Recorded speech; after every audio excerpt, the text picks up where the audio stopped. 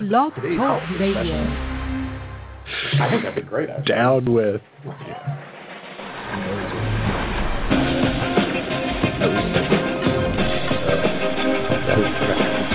Apparently it's just the show computer. It's a free-for-all day. Hello, everybody, and welcome to AreYouScreening.com. Wait a minute. We're all over it. Now you're throwing up the wrong teleprompters and stuff. Yeah, okay. Yeah. I'm sorry. Are You Instant Reaction Review? I am your host, as always, because now I'm going to get as always this out of is it awesome. once in a We while, should I always think. be as always. I am AreYouScreening.com's own Mark Eastman, and with me, as always, is co-host extraordinaire Shane Leonard. Hello.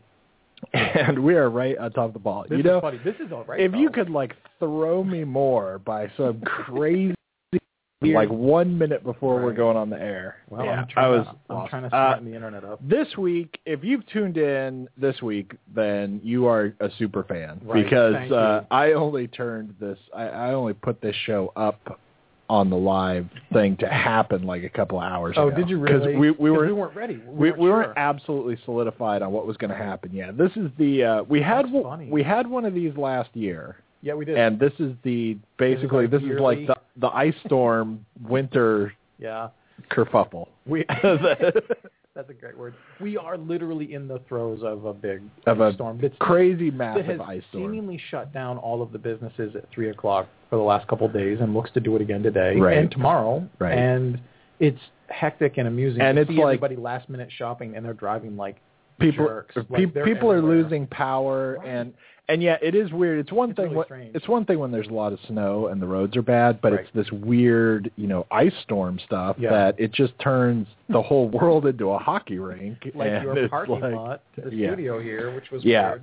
My driveway is a giant mess. And I think you asked me, you gave me clearance to park it. We'll get to the actual review show part, but you gave me clearance to come into the driveway today, and I think just for your own amusement, so you could stand in these big windows and watch me slide everywhere.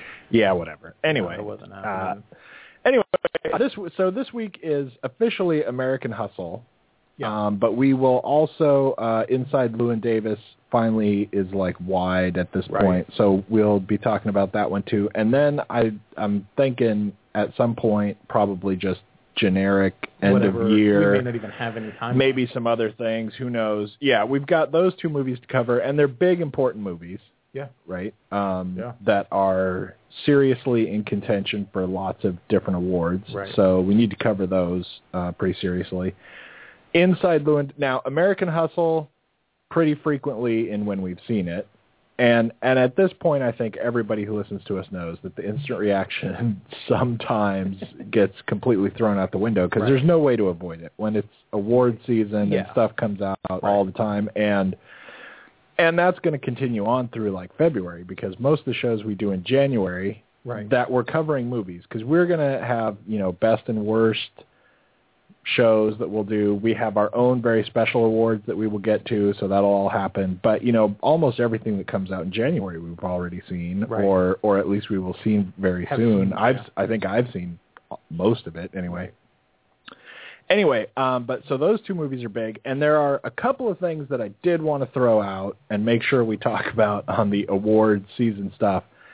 And, we did cover a lot of the Golden Globe nominations at one point. The Critics' Choice nominations are out at this point. Right. They are very similar in many ways, but they are different in many very cool ways. Yeah. Yeah. Like that Scarlett Johansson. What stood out, Scarlett Johansson got nominated for supporting actress, and I, which is really funny. I voted for that. Yeah. And but she did, and I think she really deserves it. Yeah. That's cool. And that's a good movie, and it's got nominated for a lot of things. And I think nothing else super stands out. But there are some differences between the nominations. Really stood out. I don't think anything. And one of the things is that when it comes down to, it's weird to look at those two awards, just those, right? Yeah.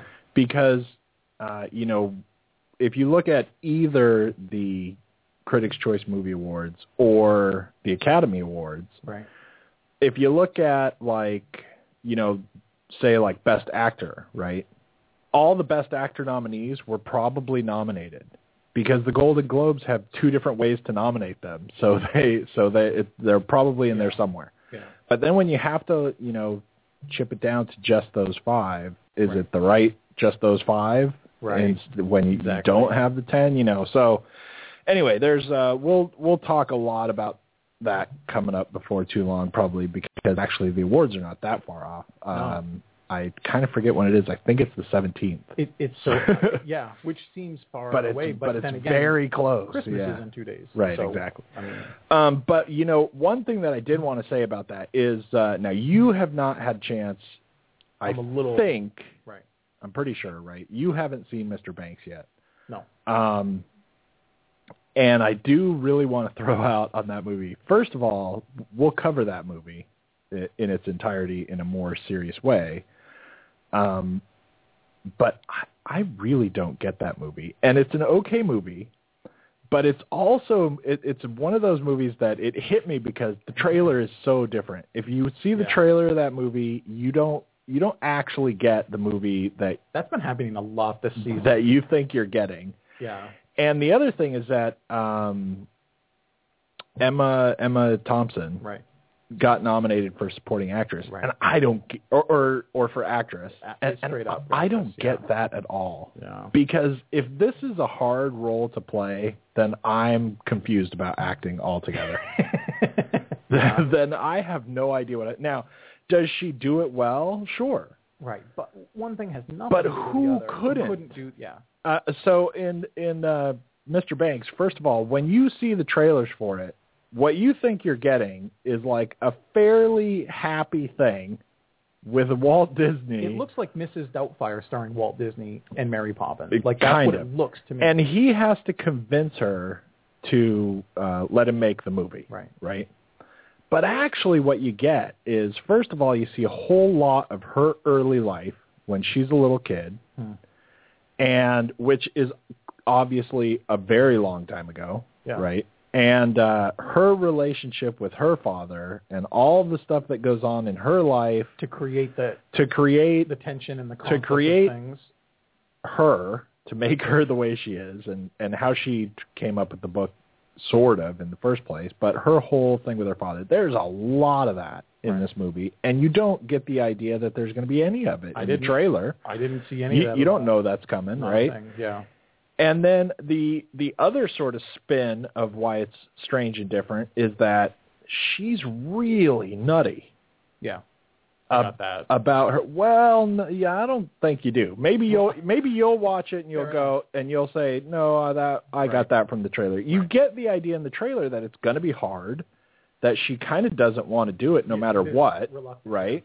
And she's very reluctant to do it, but not that she's totally crazy about doing it. Okay. That she is like the most uptight person that's ever been on the earth. Okay. And apparently fairly true story. Yeah, I understand. I understand that it's pretty straight. Right. I don't know exactly, whatever, but like there was one point where, like, at first she didn't want any songs to be in the movie. Right. And there were a lot of things where if you just look at kind of the outline of it, like she doesn't want this, she doesn't want that, she wants control over this, you might think, well, fine. Right. But she's really, really nutty about it. At one point, all of a sudden, she goes, okay, you can't use the color red in the movie ever at all. Nowhere. There cannot be any red in the whole movie. That's really weird. And I don't know. She's very... That's extra nutty. She's very kind of bonkers and like super, prim and proper Englishness or whatever. Right. And the movie is a lot more about figuring out how and why she's crazy than how we convince her to make the movie. So it's very weird. It's almost one of those stories for me that's like, if this is not the way it exactly is, why would you lie about it and make it this way, right? And if it is how it is, change it. Why would you tell people? Or why make that movie or whatever? Yeah, it's very weird. I don't know. Lots of people love it. But anyway, her character, I think, that did stand out for me as it's just she was in a movie and she's going to get nominated. Yeah, right. And that was not fantastic. The other thing that I wanted to say before we jump into the films is that Frances Ha is available on Netflix Instant. So Netflix Instant. Wow. So yeah, anyone who wants to check that out, you really should. It's really good. And I'll tell you right now that when we get to our top 10 movies, I don't know exactly what all of them will be necessarily right at this moment. Right. But there will be 3 movies that I've done a lot of talking about. About Time will be on it. Yep. Frances Ha will be on it, and American Hustle will be on it, which we'll be talking about. Right. And I'm almost positive that Inside Llewyn Davis will be on it. That's a sneak peek. You're doubling up. That is. You're giving all kinds of show spoilers. Look at you.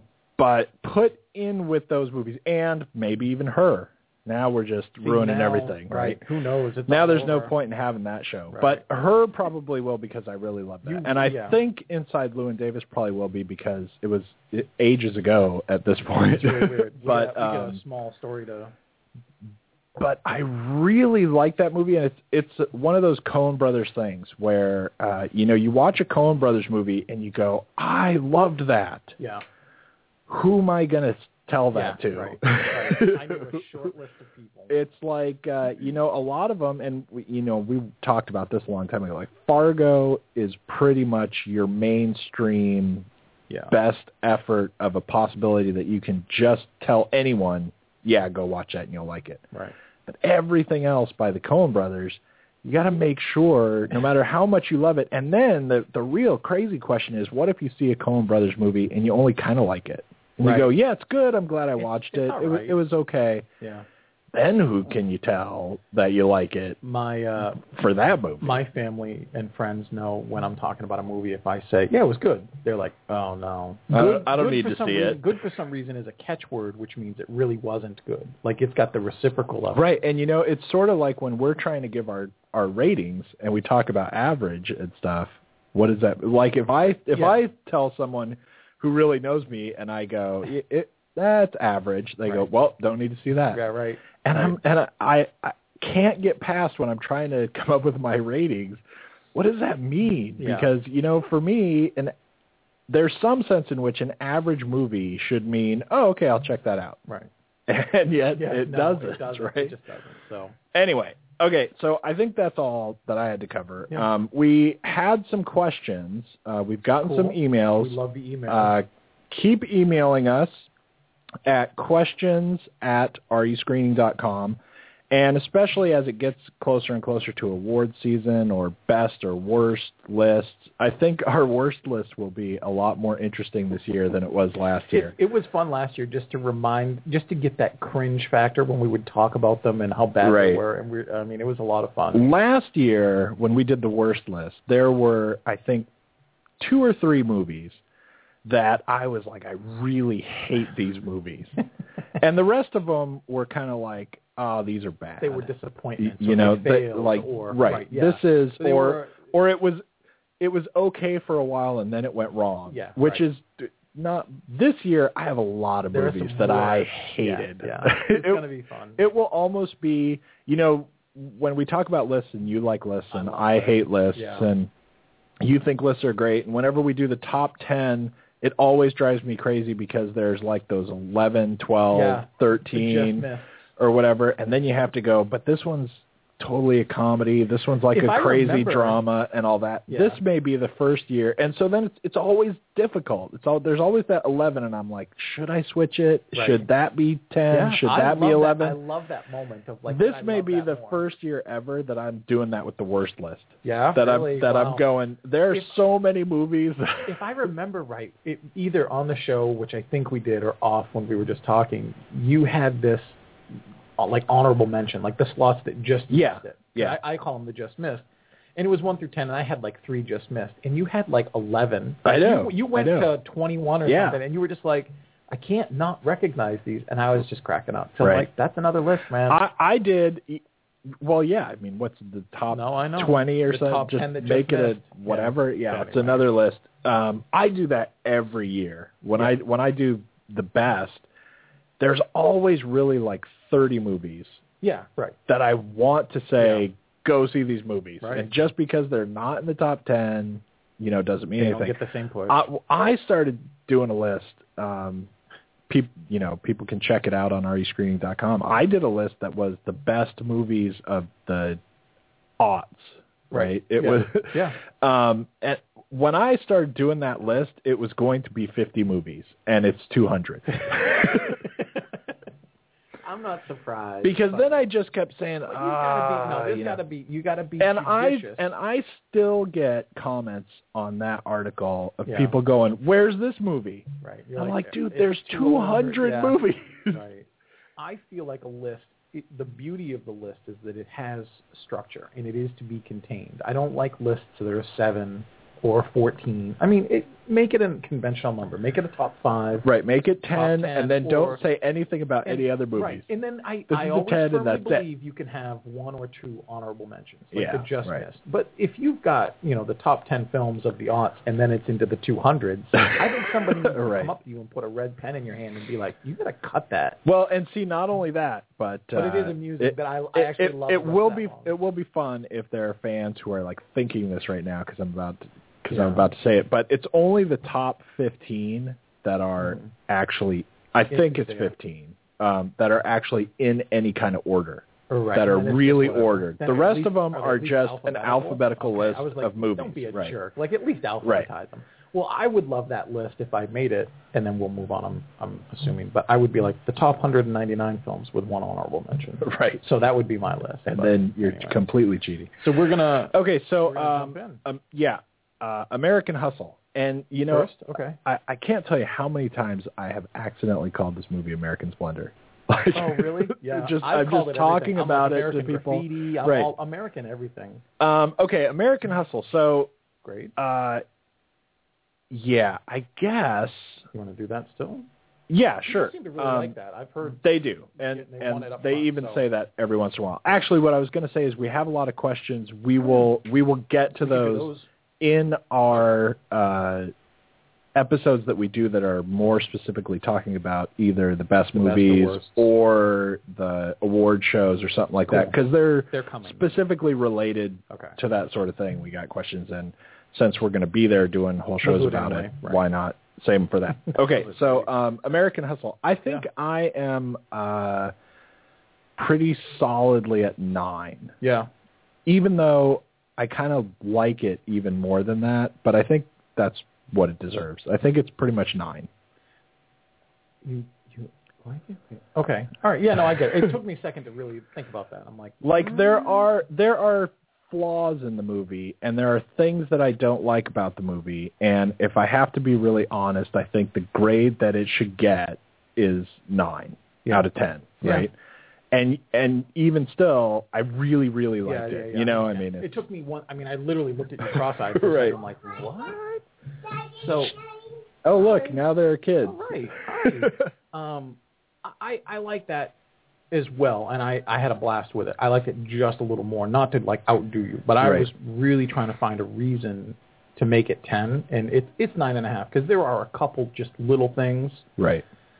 But man, if that's not a fun film and an exciting film. It's strange for us too, or at least it is for me, and we'll get to what exactly the problems are, but the problems that it has are things that in a slightly different movie, and I would even say most of the time, I would just go, it's 10 anyway. Let it go. Right. Except that in this movie, they just really kind of stand out. Yeah.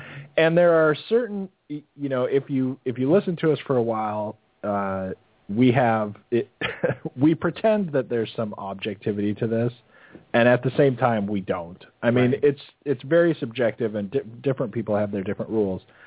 Like, for example, there are things in this movie that there are things that are not smart that happen, right? And in a different movie, you might go, well, I mean, there's a not smart thing that happens, whatever. Right. Except that this movie is trying to tell you that it's smart all the time. and that it's really trying to be serious and sort of logical and real and everything like that. And then when things that don't make sense happen, then I have to take away from you for that. If it was a lighter movie, I would go, whatever. Right? Yeah, I understand. Well, it's a lot of fun, and I think it's going to be a lot easier to talk about its accolades than its detriments. So I'm curious, what stood out for you? Well, and actually, we should probably, I don't know if everybody knows what's going on in this movie, but Christian Bale and Amy Adams are basically these con artists. And when it starts out, and I got to tell you, I don't absolutely understand the con that they do in a long-term way. Yeah. So that in itself is kind of a little bit of a problem for me because it starts out with Christian Bale as a con artist, and Christian Bale inherits legitimate businesses and takes them over from his father and then expands into dry cleaning, whatever. I mean, he's got legitimate businesses going on, but he also basically like runs this strange con where he tells people he's going to get them a loan for however much, but give me $5,000 non-refundable dollars to like run the process through and everything, and then we'll get you your loan. And I can understand that being a con that you run as a con man who drifts around. Right. But you're always. But how he's not dead already doesn't make any sense to me. I may have missed or misheard one throwaway line, because he's telling her, Amy Adams, when they're meeting and they're falling for each other, she's like, tell me everything. Let's hear it. Right. They meet and fall in love and everything, and she doesn't know that he's a con man. Right. Here's my dry cleaning store. Right. Yeah. Whatever. I'm a business. He's trying to represent himself as being a business guy, and then she's like, "This can't be it. Like, what else is there?" And he tells her this thing, and I thought I understood him to say that he does. People come to him for the cash, and that they're bad people, and that he's helping get rid of them. That basically he's taking their loan to get them a loan, and then they're getting killed for not paying back his loan. But he takes a $5,000 broker thing to get into it. I'm almost positive when he's telling her, he's like, these are bad people. I'm helping get rid of bad people.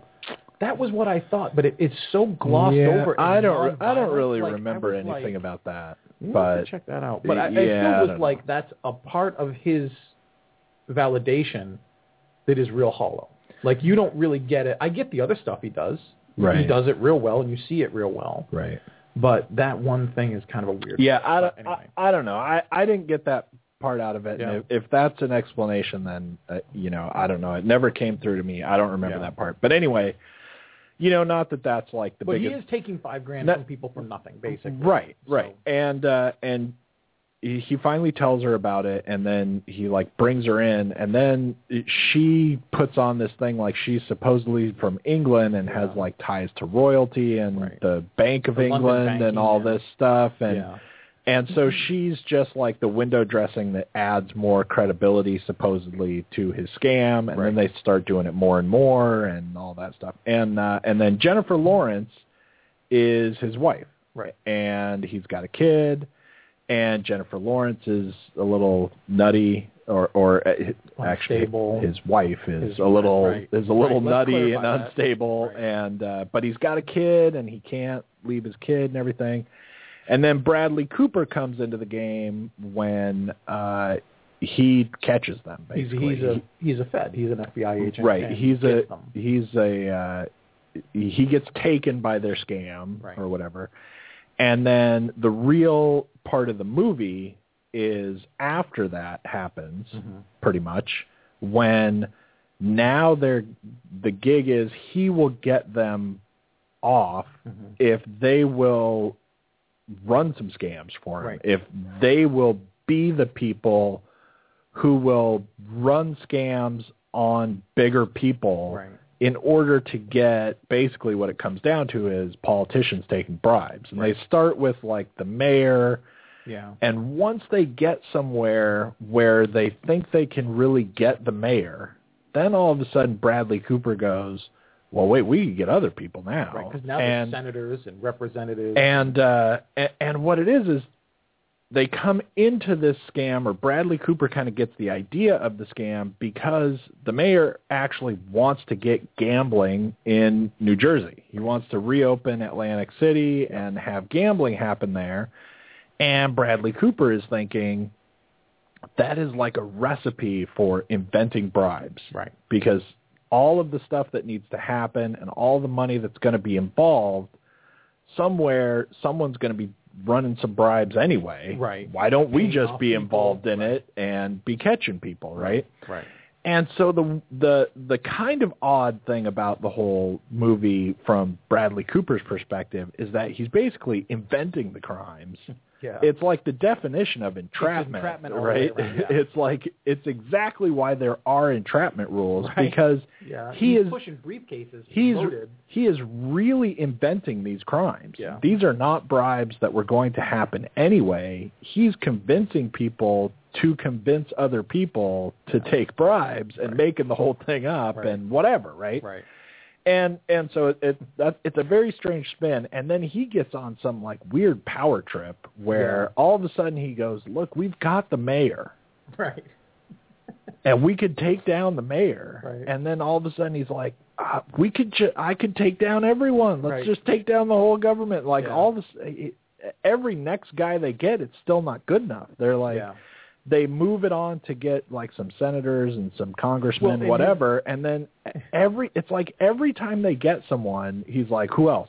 Yeah, it turns out will really never end for him. Right, and it turns out the next person, no matter how big or politically influential, they're on somebody else's role. It's right. Like, well, you're going to help me get them too. Right. And his boss, who's Louis C.K., is great, but his boss's boss is all for it. He's like, senators? Right. Well, he's like the DA or whatever who like Michael wants Bay, to be in charge of it. Right. He's like, let's make it all explode. Let's do it. Right. And then we get the mob from Florida involved. Yeah. And then Bradley Cooper's going, well, look at that. What's wrong with that? We can take down mobsters and everything. Right. And the whole time, like, Christian Bale is going, dude, you don't know what you're doing. Right. Dude, I got a you said store. You said 4 scams on whatever, and he's like, you don't know what kind of ocean you're trying to jump into when you think that you're like king of the pool, or who knows. And basically, then the whole rest of the movie, which is I think kind of funny that the movie is named American Hustle, because there's nothing particularly American about it, and it's not really a hustle. It's not really a con that's happening. It's like a con within a con and like a whole thing. But there's nothing American hustle about it. I took that to be different. I think the whole of the logic is the logic itself, where the American hustle is all of these government people, all these criminals, they're all hustling around, working real hard, and in the end, nobody got anything. Right. But the lowest crook, you know, like is trying to scheme out. Like, that's the American hustle. A lot of smoke and mirrors. No real substance, and in a strange way, maybe, maybe. So and so anyway, then it kind of becomes this. The best part of the movie for me, anyway, is that Christian Bale and Amy Adams really kind of get swept up on somebody else's roller coaster now. Yeah. And they can't get off. And they can't get off. And the whole thing now is just, how are they going to live through this? Right. Because now they are like tethered to a guy who really is crazy and is really just going to throw everyone, including himself, to whatever wolf comes along, who really has, he really has no clue. And all he can think of is, I'm a federal agent. And that's his big thing. And I'm going to be all right. I can do whatever I want. Right. Nothing ever happens to the federal agent. I'm a federal agent. What difference does it make what happens, right? All, right. And he's in like this whole delusional experience. He's so great at it. And it's so they funny. are tied to him and have to figure out how to get out of it. Yeah. And then you've also got that his wife is not real stable or helpful. Yeah.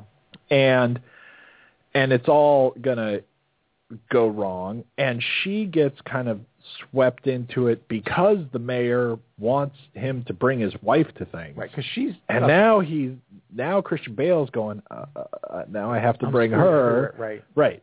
And he's just as screwed as he can get in every direction. Just when you think he's absolutely in the corner, painted in real tight, now he's got to bring her everywhere, and he's like, man, I didn't think I could get any more backed up. Now I'm here. Right. And then how do we get out of it? And that's the rest of the movie. This movie, strangely enough, I've been duped a couple times if I didn't know David O. Russell had directed this. And I like his films, though what's interesting is he's the guy that seemingly is having a bit of a Phoenix kind of moment. He seems to be resurrecting this bad start to his career, because he was the guy that George Clooney said, if I ever see him again, I'm going to punch him right in the face. Right. They had a huge problem on Three Kings, which is a great film. Yeah. And if you hear about the story, which I'm not going to delve into at all, it's interesting. They both seem to have, a real good reason for what they were doing, but I kind of think Clooney's is more interesting. But now with Silver Linings Playbook, with American Hustle, with the work that he's doing, he seems to be getting a lot of traction in the right areas. Right. This film, for me, being a fan of Russell's, I would never have thought he directed it. It didn't feel like when we were watching, when I told you I'd seen Rush, and I was like, Ron Howard did this movie. That blew me away. It didn't look like a Ron Howard film at all. Right.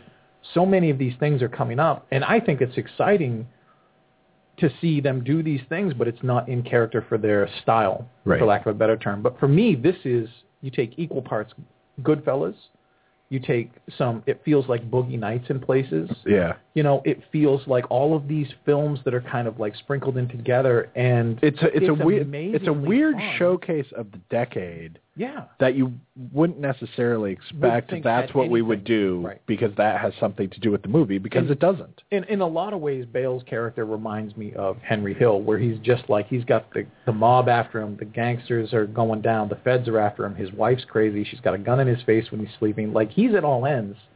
And at one point, I was convinced, I'm like, I'm not giving away the ending either way, but I'm like, I don't know who's going to live. Is it going to be Amy Adams, or is it going to be Christian Bale? Because one of them's got to die. Right.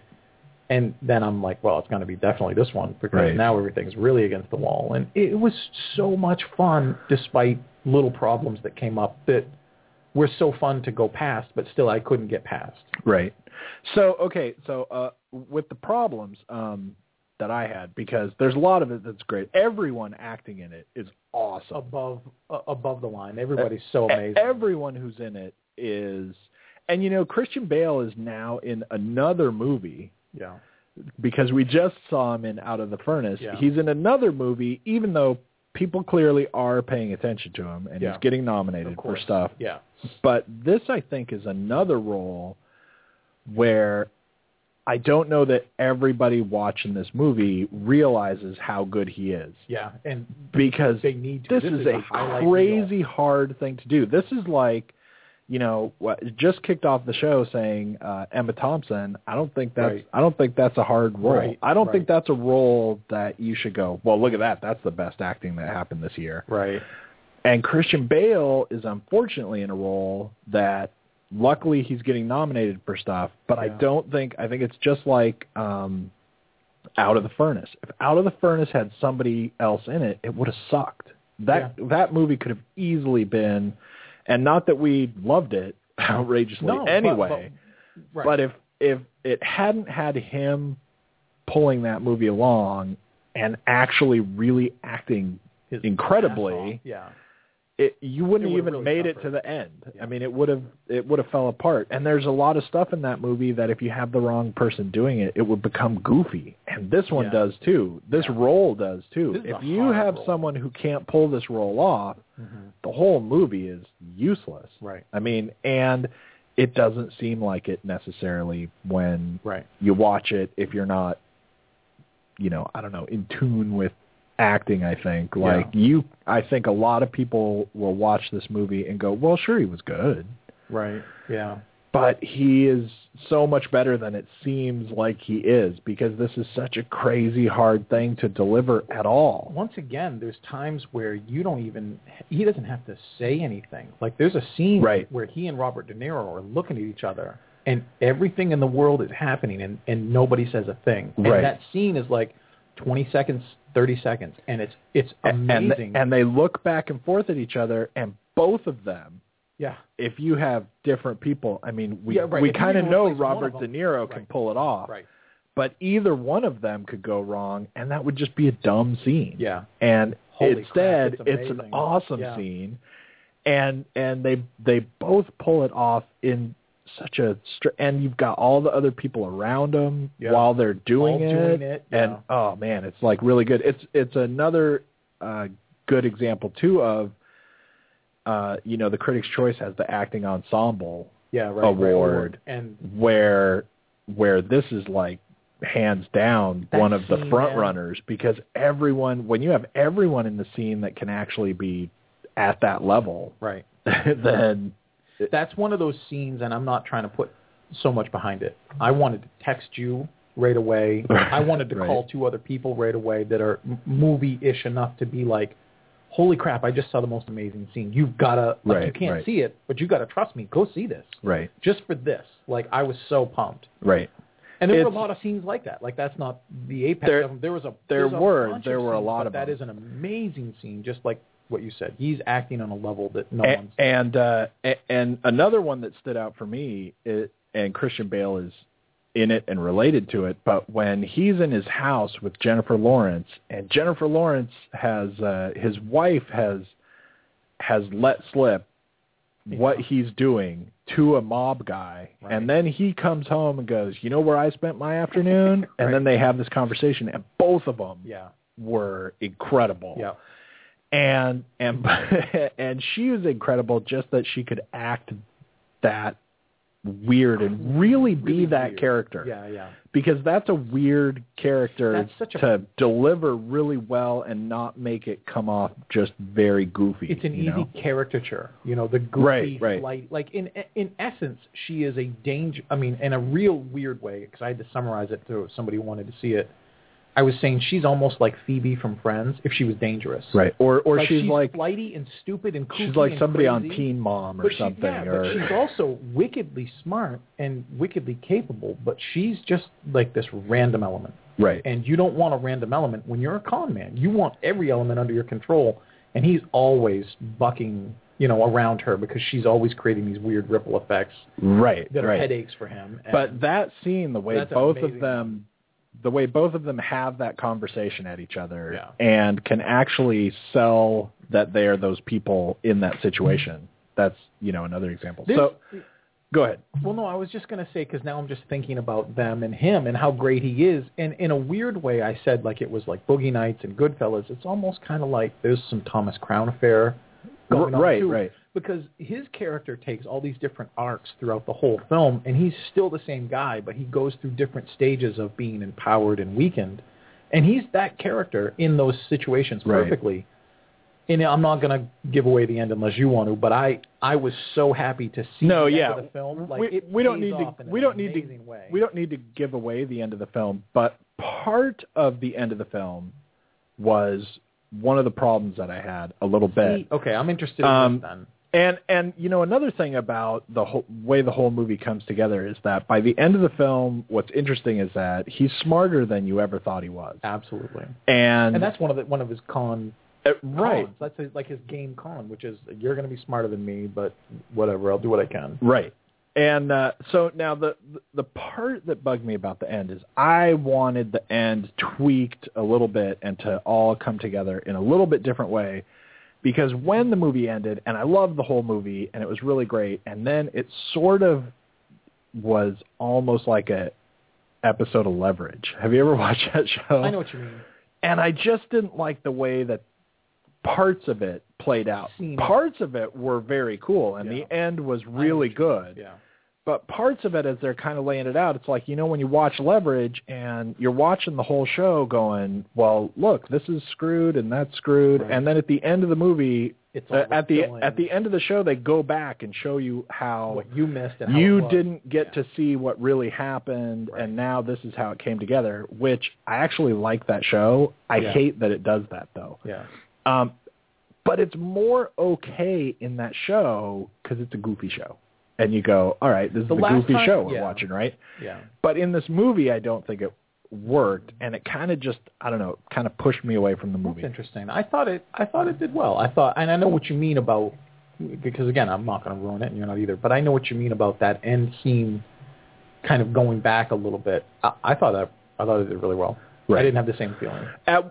At one point when the ending started coming together, it made me fearful of a lot of stuff that didn't happen. Yeah. So that's okay. Right. But it made me think a lot of really, I thought we were going to jump back and then, like, for example, we were going to see him telling Jennifer Lawrence to tell that guy stuff. Right. Then I would to, been like, mad. set that up, right? Yeah. And I started getting afraid that a whole bunch of crap like that was going to happen. And we were going to go back and, like, have him tell Bradley Cooper to shove the briefcase at the mayor so that I can go chase him, whatever, stuff like that. Right. So it's all stuff that didn't even actually happen, but the way that it started playing out the end, I started going, oh, God, is this really going to go nuts now? So in lesser hands, that's certainly how other films work, and we've seen that. In great skilled hands, I think maybe the best one of those in recent memory, and it's not even recent anymore, was The Prestige, which you hit the end and you're like, this is what you missed. Right. And it unfairly shows you all these things, and you're like, it's so crazy. I love it. I don't care. Right. But it is a bit of a cheat. You really fire up the ghost in the machine to be like, you never really saw what you saw. And an example where it didn't work was, Now You See Me, which is a film we just saw recently this year where I felt like they did too much. Right. You did it because nothing I saw was really what I saw. Now I'm watching a whole new movie. Right. So. And then you're supposed to write that off because there are certain points that happen in that movie where it's really magic. Right. Yeah. And you go, wait, what? Yeah. No. Anyway. But so I kind of had a problem with that. I kind of had a little bit of a problem with just certain scenes that I didn't love the way it played out. And then it just pulled things away from me. Like a good example was when he basically goes and confesses to the mayor. Yeah. I don't mind that happening. I didn't like that scene or the way that played out. I thought it didn't feel like what would have really happened or what these characters would have really done or how they would have really acted. And in the middle of everything else being so good. Right. It just tacked on. It pulled things away from me, and it didn't ultimately really do anything. Right. Anyway, I guess in a way, it wants to set up what happens also at the end of the end. Right. In a way, and I guess also the film tells you some of this really happened, which is a very funny denouement because you love films that are based on a true story. I don't know this for sure, but I guess from what I did read and I understand that relationship with the con guys, with the mayor, that really did happen. Right. So they felt like that. But I take your side of things where I was like, if that's the way you're going to show it, leave it out. Right. Or tell it, make it up. Right. Make it better. Because what you're showing, if that's true, if that's the best you can do, that's not good enough. It feels awkward. Right. Actually, at a certain point, once the mayor gets in trouble, I didn't really like any of it. And it didn't have anything to do with Jeremy Renner, who I know you famously hate on the show. No, he was really good. He was really good. I didn't like all the stuff with him anyway afterward, which isn't his performance. It's just the stuff that was regarding the mayor. I just wanted to see Amy Adams, Bradley Cooper, and Christian Bale work their stuff out. Right. Everything else was a distraction. That was one of my small gripes. I mean, I know that it's in the story. You got to figure it out, but it did feel tacked on. Right. So, and there are a couple little things that are the same kind of things, but overall, easily one of the best movies of the year, and so much. It's weird that this is such a serious movie. Yeah. And all I find myself saying about it is that it's so much fun. So much fun. Yet there's no fun in it. There really is.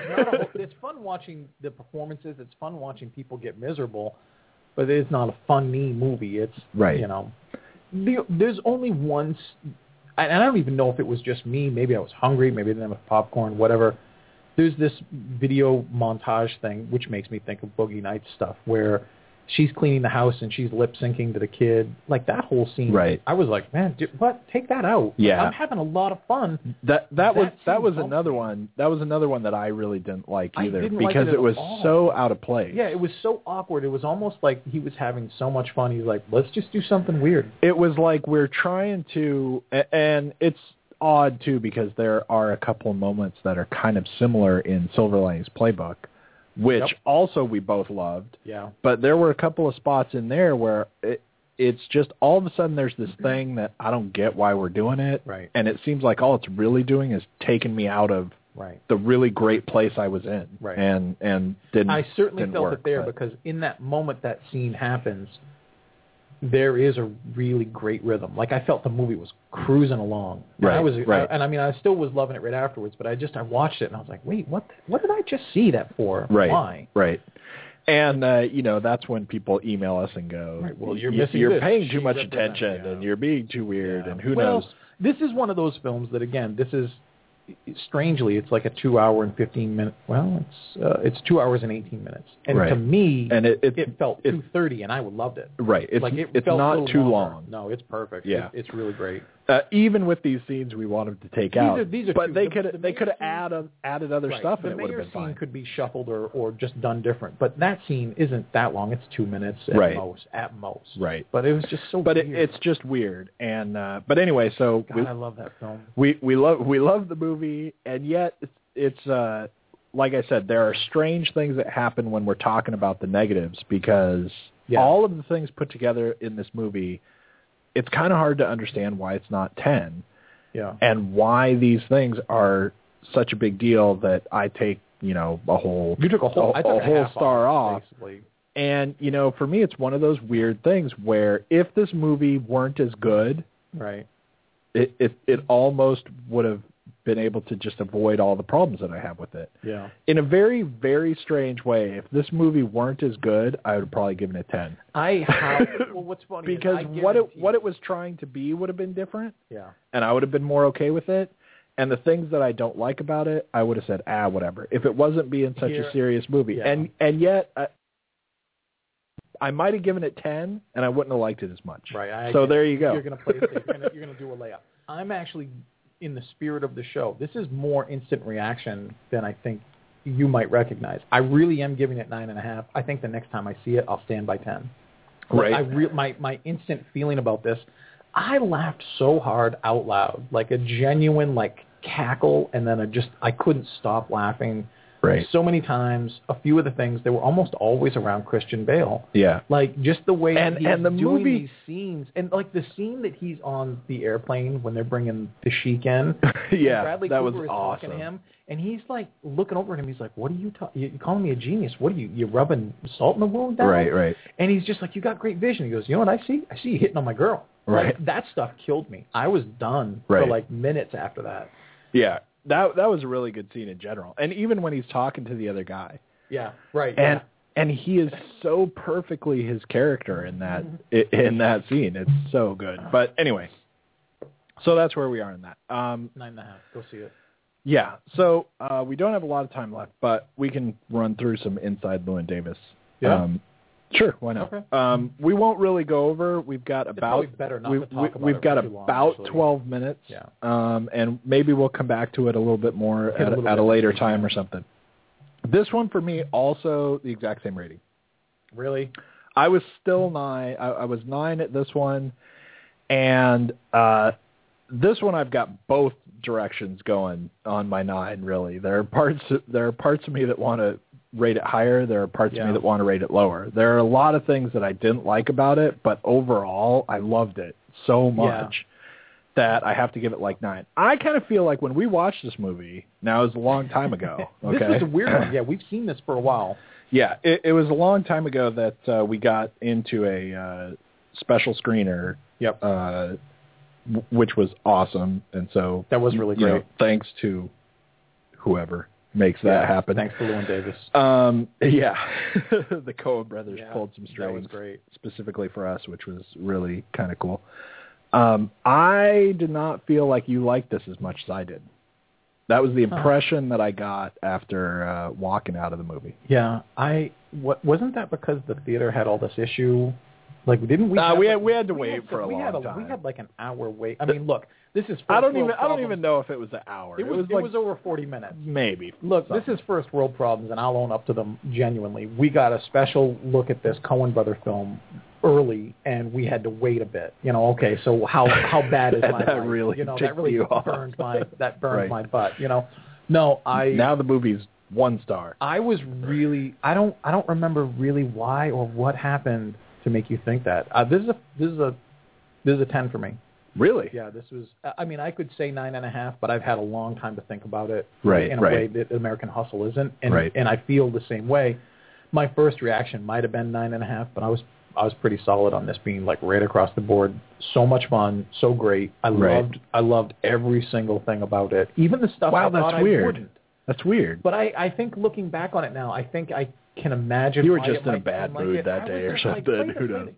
And we didn't talk about it really. Well, we didn't. We left and we went and did other things, but we got another 40 minutes of Ender's Game, and I started watching that. And we were talking out loud while we were watching that because again, it's a screener for us only. Right. But they had to run something to try to fix the print that they had, so they just ran Ender's Game. So we were watching that, and then I started getting into Ender's Game. And then they shut it off. And then Ender shuts off. It's like the and then it just scene. starts. It's awesome. The education scene, and then you just get Oscar Davis singing, and Bang. I'm like, this is way weird. Right. This is a crazy movie. It was basically like napping and having you throw ice cold water on me and be like, now dance a jig. Right. I'm like, I don't even know what to do. Right. So I was maybe shifting gears, but I thought this was right in line with the best of the Coen brothers stuff, and right on par with all the stuff that they do. If you like their things, you're going to love this. Right. And if you don't, you shouldn't even risk going to see it because you're going to be... Right. If you're not a Coen Brothers fan, like that's the thing we said at the beginning, if you're not already a Coen Brothers fan, or, if you ask somebody if they're a Coen Brothers fan and they say, no, but should I go see Inside Llewyn Davis, you go, I have no idea what to say to you. Yeah. Right. You have to kind of, this is a very different movie. First of all, and like I said, we're in a very similar place because I really loved this movie. Yeah. But I feel like I should give it a 9. There are things about it, even as a Coen Brothers movie, there are things about it that I think just should have been different and could have been different and could have made stuff work better. I don't know what there is. Well, I think, for me, I really loved virtually all of the movie. Yeah. And even the stuff in a movie that I could see people really hating, I still loved it. I agree. There's some stuff in there that I thought people would just I think the problem for me, and I mean, it's only 1 star out of 10, so it's not huge. It's not like 7 or anything. Right. I feel like, how dare you? I think for me, the part where as soon as he gets in the car with John Goodman, all the way to when he's back, all of that whole part did not work that well for me. And there's still good stuff in that part. Yeah, I know what you mean. There's, the part where he actually plays the song for the guy. Yep. I love that scene. Yeah, that's awesome. I love that whole moment. And, for me, if only it were possible to be on screen for like a minute and still get a supporting acting role, right? F. Murray Abraham should get it. Right. Because he was awesome. He owned everything that he was doing right there, yeah. He was like sitting in the office. When Llewyn Davis comes in to talk to him, everything he did was awesome. Right. And everything that he did was, as much as we've been talking about really good actors and whether they have hard stuff to play, I don't know that he had anything hard to play. But what he, like every second that he's on the screen, this guy's been in like 100 movies. Yeah. I mean, he's just right exactly where he's supposed to be in like a crazy way. Yeah. Like you would think that he left the studio and just was this guy. Yeah. Like that they they just got the real guy Come in and do this, right? Here. Yeah. And I don't know, he was awesome. I love that scene. But that whole part where he like takes the little trip. Yeah. It was weirdly different for me in a way from all the other stuff. And all the other stuff I thought was awesome. And I love the movie. And still, like I said going in, there's a possibility this could not be in my top 10, even though I loved it. And I have to look at all of the 10 and figure out exactly where it is. But, for me, it's really weird because we talked about how weird this year is, but I loved a lot of movies. Yeah. It's really weird because the way this year worked for me is that everything was the top. There was a lot of top or bottom. Right. And there was, I guess, a weird amount of the middle that I didn't care about. But there were a lot of movies that I loved, and there were a lot of movies that I hated. Yeah. But for me, like when we're talking about the list, this is a year where I might, only have a couple of extras. Right. Because there weren't a load of movies that were really close right there for me this year. Yeah. There was really stuff that I loved, and then stuff that I said whatever, and stuff that I hated. And all of the movies that I liked a good amount, I really loved, and I want to give like 9 or 10. There were not a lot of movies that I was like 7.5 or 8 or something like that. It was like I loved it or I hated it or I want to forget I watched it or whatever. There'll be a few of those. There are certainly, there were films that rank really high that just get not a high placement on a list for favorites.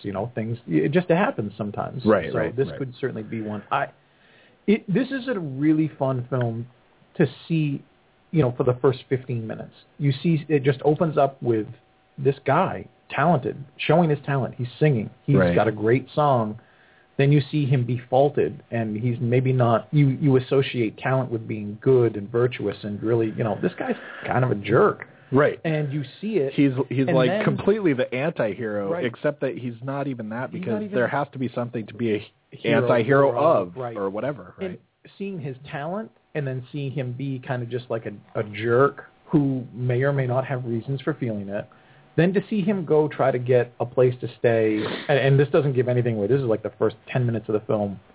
To see him screw up and to have to take this cat that he lets out of this apartment, to see that mishap happen and then know this is his life, I was hooked. I'm 10 minutes in and I'm like, I want to see this guy's life perfectly. And what it is it's basically a week in this guy's life. You basically go through 1 week of what it's like to be Davis. And it's really it's amazing. It's really kind of important to say, I think, as odd as it is, that this movie is not about anything. It really isn't. It's just this guy's. It's a character study about this guy's life. There is like no synopsis that you can really give for this movie because you could make it up, it's not faithful. about anything. It just would be if you had a synopsis, you would just be like saying some of the things that happened to him. Yeah. But there's no goal. There's no end. There's no something we get to a certain point. It's not about like anything. And it's awesome. It affords the freedom to tell the story that they wanted to tell, because I was trying to summarize it and I just said it's a week in this guy's life in like the late 60s, mid 60s. Kind of Soho, New York. It's like folk songy-ness, and it's like right before Bob Dylan, before he hits. And this is the problem. It's almost like if you could capture the feeling of what it's like to have the person who comes right after you leave the slot machine hit it big, or who buys the lottery ticket you were going to buy, and you're like, nah, I'll just get a burger instead. That's kind of like, that's really stretching it, but that's how this movie kind of feels. That's this guy's life, but he's carved this out for himself. Like, he's basically made his bed, and he doesn't want to lay in it. Right. So you follow a week of his life basically trying to avoid all these things. And then, and it's weird because, like, everything that happens is completely meaningless, just whatever it is that happens. Right. And yet everything that happens is, like, so metaphorically strong. Right. I mean, we're right around the end. I would say this. I felt the gamut of emotions for Llewyn Davis and the people around him. Like, I liked Llewyn. I cheered for him. I was like, man, just do this. Get it right. And there were the times where I'm like, you're a jerk. You deserve everything bad you've got coming to you. Right. And that's hard to do. And they do it perfectly. And, we only have a minute left. We might go over, like, just a little bit because we should, actually talk a little bit about the movie. But this is one, too, where he's insanely good. He is really great. It's not even, like, funny to, like, watch this. When you're watching the movie, you can't believe that you're watching it. Yeah. And this is one of those movies where not that this movie will ever get that big, but you know how those lists always come out, and it's like, this person was almost this person, and now, look, this is like the most, it's like, you know, someone else was almost Tom Hanks in Big, or, you know, some crazy thing like that. And this movie will never be that big, right? But 20 years from now, if you see a thing that says somebody else was almost Llewyn Davis, you would go, oh my God! Dude, you better been kicking because yourself this forever. was, I mean, this was just like the perfect role, the perfect guy. Yep. Except I kept thinking he was someone else right. too, We'll get to that in a second. And you did that. I did it horribly. You did that too, and someone else. I did it with someone. And it was a different person, but. But the live show is going to end. If you happen to be tuning in live, thanks so much for being here, and happy holidays, and we'll see you next week. And we'll say that ended. That'll be the cut. Whatever. But, so it starts out, here's another problem that I had. So basically that whole big chunk, not that it was terrible or not that there was anything super wrong with it. It just didn't work the same way that everything else did for me. I just thought it was even if we were going to go on this kind of odd tangent almost from the regular movie, then it didn't need to be that long. And we didn't have to have so much. And there's a lot of stuff that happens, oddly enough, in his little jaunt over to Chicago or whatever it was. I don't even remember. They went to Chicago, It was right? to Chicago, yeah. And it just was a little too long, and it was a little too distinct, I guess, for me from everything else. One of the other things that I really didn't like about the movie, and you know, this is sort of a pet peeve for me at this point, and only because it's the Coen brothers, and I hold them to like a higher standard, especially in this movie. But you know, they do the you see the end at the beginning thing, and I just don't see how that was really a choice in this film that meant something, that did some special work, that we see the last thing that happens, then we watch him get there. And then that's the end of the movie too. And I don't really think that it was, you know, something that we did because, you know, I have this artistic reason that this makes the story happen better. It was just, and no one else will probably care, but that is like so becoming a pet peeve of mine at this point that, you know, every movie I watch has to have that in it. And there's that argument that, of course, it comes full circle and that his life is basically a repetitious act of, you know, he performs, he's really great. He says something stupid, he gets his ass kicked, then he tries to get an audition. You know, I get that that's the idea. I didn't mind it, but I see why it's bothersome. I do. I get it. And another slight problem that is, you know, like I said, none of it's a big deal. I still give it 9, and I still love it. I still like it more than 9 maybe somehow in some weird way. Sense, But another thing that just kind of bugged me is that, you know, I don't remember the guy's name, but Doogie Howser's best friend has a role in this movie, and he's like owns this club. And I can't remember his name. And I'll look it up, but right now I'm ready to... I didn't love him.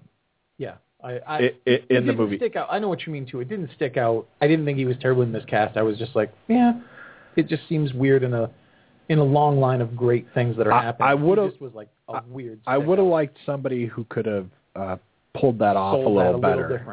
Right, I agree. And other than that, you know, that's pretty much the problems that I have. Who do you think that the guy playing Oscar Isaac is the guy who plays Louis? I thought he was the guy, and I can't remember his name either, but I thought he was the guy who used to be on that Numbers show. This is funny. Okay, so I thought it was the guy who you're thinking of is David Krumholtz. Yeah, that's right. And what's really funny is I showed the preview where I showed a bit of it. Oh, no, it was on TV. It was because the spots are running. And someone said, "Oh, it's the guy from Numbers." And I went, "It's not. It looks just like him." And I said, for me, and it's not because I've been catching up on New Girl, it looked like Jake Johnson, who's the lead. I can't remember if it was Jesse or what. Oh, right. But the funny thing is, now that I see him, it doesn't look exactly like him. When I was watching it and he's singing, and he's basically just one spotlight on him, you know, a soft spotlight. He's on stage at open mic night and he's singing. And I immediately looked and I'm like, holy crap, that guy from New Girl has to quit that job because he's this good. He's got to do movies all the time. Right. And there were so many times where, because Llewyn Davis has like a very full beard. He's not Duck Dynasty bearded, but he's got a beard. Right. And I thought just enough. I'm like, that guy looks just like the guy from New Girl. And I never considered Krumholtz. Right. But I can see that now too. But it's funny, people are thinking that it's Krumholtz. And it's actually really weird too because I was so blown away by I realized that it wasn't, right? But there are times in the movie looks just like that guy. There are times in the movie where he looks just like him, and then there are other times where you go, "What was I thinking? He doesn't look like that guy." Him at all. Right. And I was starting to go, right. Is it both of them? Yeah. Is it like the one guy did some of the scenes or something? It was I weird. defy you to see him and not say he doesn't look like those guys at some point. But there's some really, really great stuff. And one of the things that I thought I wouldn't like in the film, not because I have anything against that genre, but I didn't think I'd really dig the music. Music's right, really and fun. the music is really good. And they chose the music well. They wrote the songs perfectly. And the scene where Llewyn Davis gets brought in by Justin Timberlake's character, who, again, doesn't have a whole lot to do. He's great in it. Everybody in this film, just like the last film, they're all amazing in it. But the song that they have to lay down with all of its silly bops and beeps. Oh, and God, yeah. That's a great, great scene. And it works astoundingly. That was a great scene that I actually really loved that scene. I did too. And I'm not like a huge Justin Timberlake fan anyway, although in most movies that I've seen him in, he's okay. And it's weird because it's almost like he's Alice Cooper and did some movies on the side without his face painting or painted or something, and you just like you said, you go, why don't you just do that? Why don't you get rid of this like weird pop star crazy this music thing? I guess it's like a whole other persona that he is when he's doing stuff like that. Anyway, but the thing that was weird about that scene for me is it made everything sort of feel more like Eddie and the Cruisers. It's it's funny. I wasn't. Thinking that. It's like Llewyn Davis is sitting there going, if we don't do something great, why do something at all? And Justin Timberlake's over there going, but people want to hear Dark Side. Right. And it was like this weird like trying to sell the same ideas without ever saying it, and just kind of showing him go through his emotions of not wanting to be involved in stuff that, he's got the connections, or he's at least got a fair amount of connections where if he just wanted to make a living, he could do it. Right. He could just jump on board with these other people and make some money. And then he's got the other guy who also has his stack of records that never went anywhere. That was what a haunting moment that is real easy. I mean, you pay attention, you see it, but, he clearly sees Bob Dylan performing. It's very early in Dylan's life. There's a Dylan. Right, it is. It's not a Bob Dylan guy. Bob Dylan performs in this place. And he walks by, and he's basically got Llewyn Davis's gig, but he's going to make something amazing out of it. And Llewyn Davis is going to be the guy that got kicked out of the Beatles. Exactly. We know this moment, and he almost sees it and realizes, like, that guy's playing with a harmonica. Maybe I should do that. Like, he knows Dylan has something that he doesn't, and he's like, man, I'm not dude for this. I can't do it. Right, and that's actually a really good scene that's a good part when he walks outside and he's just like kind of looking as he's going by. Yep. You see him looking at that guy, and he sells that brilliantly. Yep. The other thing that I wanted to say, and I actually just had to look up because it's Carey Mulligan is in the movie, and basically, Llewyn Davis is going through his life from crashing on one person's couch to the next and going around, and basically it's like he's got a set of people, and he stays at one place until he pisses them off long enough, enough that he has to go somewhere else. Then he goes to somebody else's place until it blows over with the other people and stuff. But Carey Mulligan is one of his.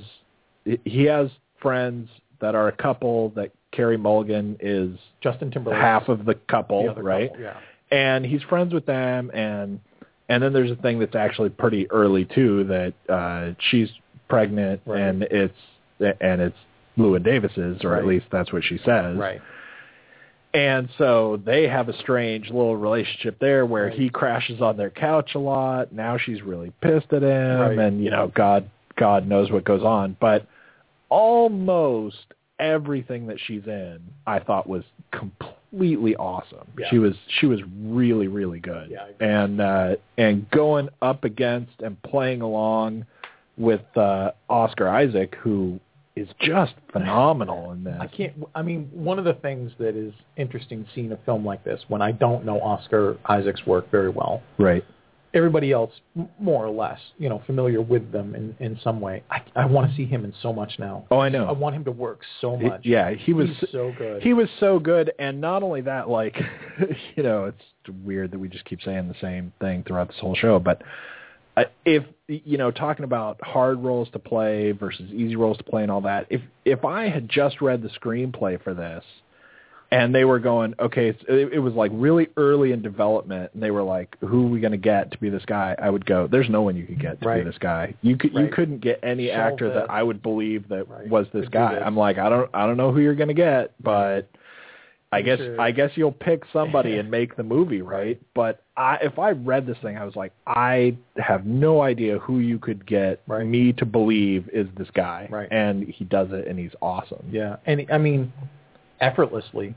There's no real. I think that's probably part of the whole trick, is to never see the strings being pulled. But man, I thought about the film, and I thought about the character after we'd seen the movie for a while. Right. I don't mean hours that day. I mean like days later. I was like, I don't even know what Llewyn Davis did the week after that movie was done. Like, what was his life like? And I thought about Llewyn Davis, and I'm like, that's a sign of a film that's supposed to be that great. Right. So. It is actually almost a film that you would think at some point would be like based on a true story, or this is like some real guy, or whatever. And yet it's not. But anyway, so that's two movies that we loved, and we got to get out of here because now we're way over time. Yeah. But two movies we loved. We will be talking about those more as we have best two lists back-to-back high films. Talk about 9.5. Yeah. Yeah, and both of them deserve it. I would love to hear some people send in some questions, what they thought about the film and either of these, and what worked and what didn't. I really hope people go see them both. Yeah. I think American Splendor, Graffiti, Hustle is going to do well no matter what, because there's a lot of stuff. I really hope this one, Inside Llewyn Davis, does well too. Yeah, and it's going to be art housey for a bit. It's got a trickier road with all of the stuff that's coming out on Christmas, and this is like movie number 7 everywhere. Right, I know. Because by the time Christmas Day hits and all those movies come out, that's the thing that I don't love about this end of the year stuff, because even if you are going to go to movies at the end of December, you're not going to go to 8 movies at the end of December, and there's so many other things that are going to be competing up on the list. Yeah.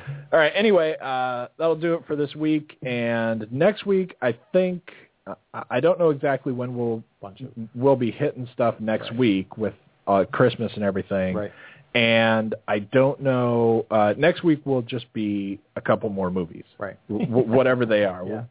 We'll be doing like Mr. Banks and maybe Wolf of Wall Street, maybe possibly. There's a bunch, you said, there's a whole ton of films coming out right away. We still got Anchorman 2. And then after that, we will probably be moving to a movie and a list or something like that. So.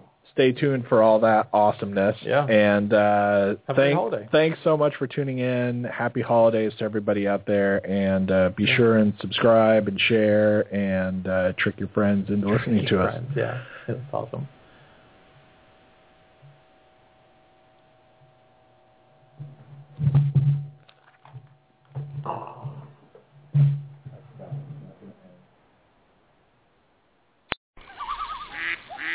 Cabela's is coming to Northern Virginia with a spectacular new store in Gainesville. Find everything you need for hunting, fishing, camping, and shooting sports, plus much more. Join us for our grand opening celebration Thursday, March 9th at 10 a.m. Be one of the first 500 in line and receive a Cabela's gift card worth up to $500. Plus, a chance to win one of 3 Remington firearms. See store for details. Don't miss Cabela's grand opening in Gainesville, located off I-66 and Highway 29 near Virginia Gateway.